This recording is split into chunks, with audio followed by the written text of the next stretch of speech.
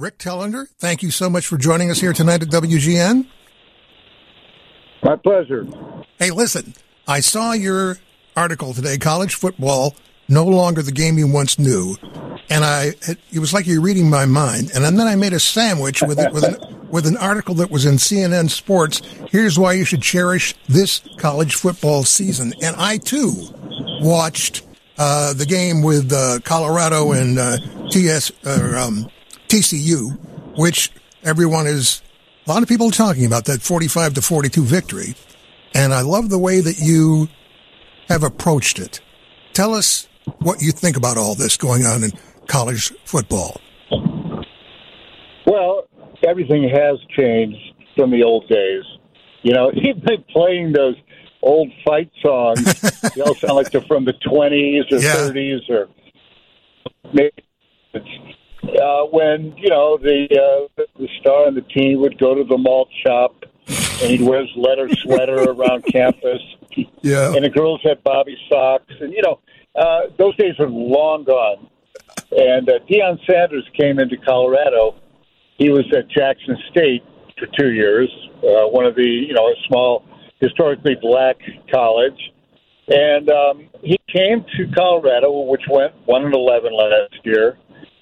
And he just said, basically, okay, here you go. I'm going to win. He brought in 68 players with him. I think that's the official count. I'm not sure how many left, but probably about the same amount. It was nothing about education, nothing about college, nothing about Buffaloes, nothing about tradition. It's just we're going to win. And he also brought in his two sons, Shadur and Shiloh. And Shadur is a quarterback. He's a terrific quarterback, threw for over 500 yards and 4 touchdowns. And this is the new college game where players can transfer. Yeah. There's a thing called the portal. They can go whenever, wherever, because coaches have always been allowed to do this. They could just go wherever, whenever. They could lie to their players, say, I'm going to be here 10 years and be gone tomorrow. So this is all inevitable. It had to happen. Winning is all anybody cares about, really, when you cut through it all. And it's interesting. My daughter and son-in-law, one of my daughters and son-in-law went to Colorado.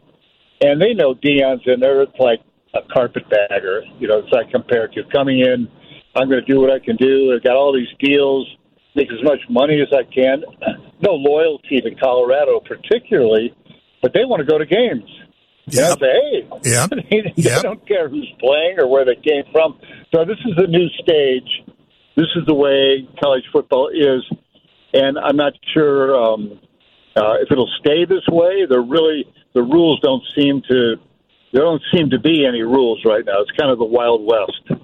Well, I understand the question of how can something like a transfer portal exist, allowing college players just to go wherever they feel like going or wherever they'll be welcomed or wherever they think they're going to get playing time or they like the coach better or the city, or it doesn't really matter. But the other thing about this game for Deion Sanders in Colorado was how they performed. And that was pretty much off the charts. That quarterback, as you said, threw for over 500 yards, and I saw some of their other players executing absolutely spectacular plays. So everybody loves a winner, as you well know, Rick. So I think everything that you're saying is absolutely right, and I don't think it's going to make a difference. I don't think it's going to make a difference to schools that are willing to go to the route. Although you've got to be able to get somebody. You just can't get anybody and have them come in and bring players. Obviously, Deion Sanders knows how to coach and can quickly put together a team of people who've never even sat on the Colorado campus before this season. So there is something to that I can find. If I were a Colorado fan, I think I'd probably want to go to games too, quite frankly,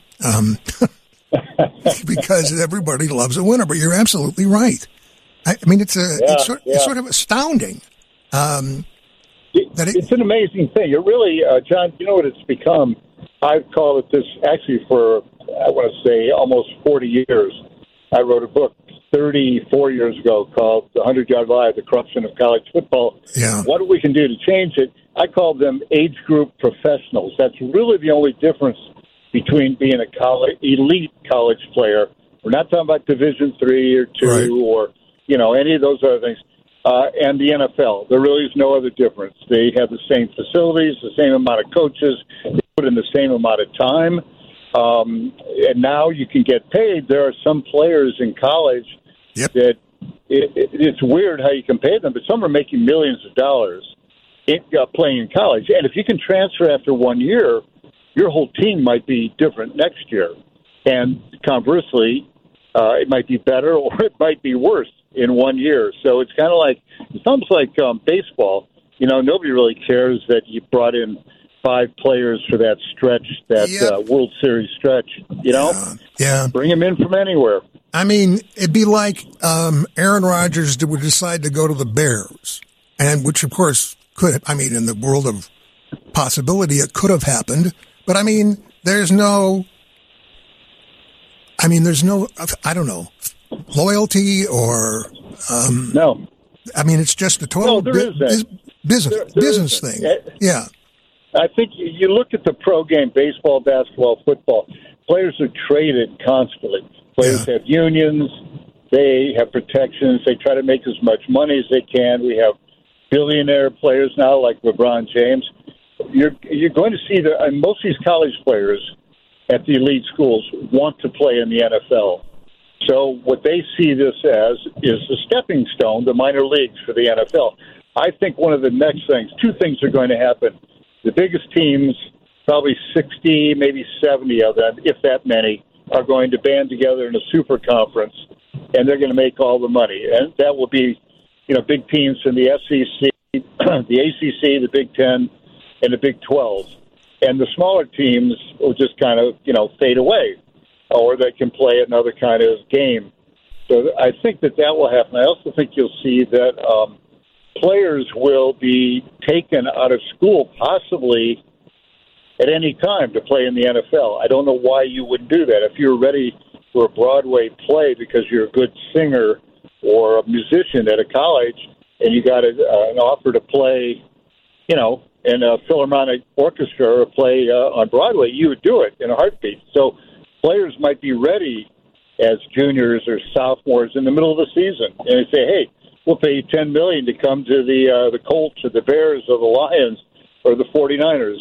A lot of changes might happen, and the old days, like I said, the old days of the malt shop and the leather sweater are pretty much gone. Well, I said I saw an article on CNN Sports. Here's why you should cherish this college football season, and it goes directly to what you were saying about the super conferences, which are, I believe, they go into effect next year, and the Big Ten's going to have the Big Ten will comprise itself of 18 teams, I believe. 18 teams? Yeah. And they're still going to call it the Big Ten. They don't call it the Big Ten. It's not the Big Ten. Come on. Well, they're not going to call it the Big 18. Someday it might be the Big 70. Yeah. Oh, they hang on to that Big Ten. It's ridiculous, but it's a brand. Yes, it sure is. And I believe also teams qualifying for playoff games are going to increase. Is that correct? Have I got that right? Yeah. Yes. I'm sure that's right. They're never going to be less. It'll go from 4 to 8, and then probably 16. It'll be very similar to, again, to the professional leagues. Yeah. It will be the same as baseball, play-in games, the same as basketball, how many qualified, in the NBA, and the same in the NFL. So, divisions within conferences, stuff like that. The thing about it is, it used to be that playing these games, all that mattered was, you wanted to have a good season and maybe win. Now, the only purpose of the whole season is to see who makes the championship tournament. Yeah. So you lose one game, you're a big team like LSU or Ohio State or Southern Cal, or Texas, or somebody, then you just are very depressed because maybe we lost our chance at the playoffs. Well, there's money attached to every single level of this. I mean, you have the coaches' salaries of these schools, which are astronomical. Then, in your article, you described Deion Sanders is cutting business and film deals. There's money from television coverage, and the more you play, the more you pay, so to speak. I mean, that's what it's all about, don't you think? Yeah. Oh, yeah. Listen, the coaches have in their contracts all kind of bonuses for extra games, for bowl games, for winning this, that. They've been making money, tons of money on the backs of the players forever. So, it used to be you played 10 games. Even back when 1,000 years ago when I was playing at Northwestern, some teams only played 9 games. Now they might play as many as 16. Yeah. So it's a physical toll, and the players want to get paid for it. I mean, I've always said, you think that somebody who's 21, 22 years old can vote, can go to war, can drink alcohol, and they somehow should not be paid. They're amateurs. It's evil to pay them. Yeah. And I always say, well, if it's that evil, I don't like the way it's going, but this is inevitable. That's where it's going. Let the coaches take a free education if it's such a good payment for the players. Hey, coach, you can get your PhD.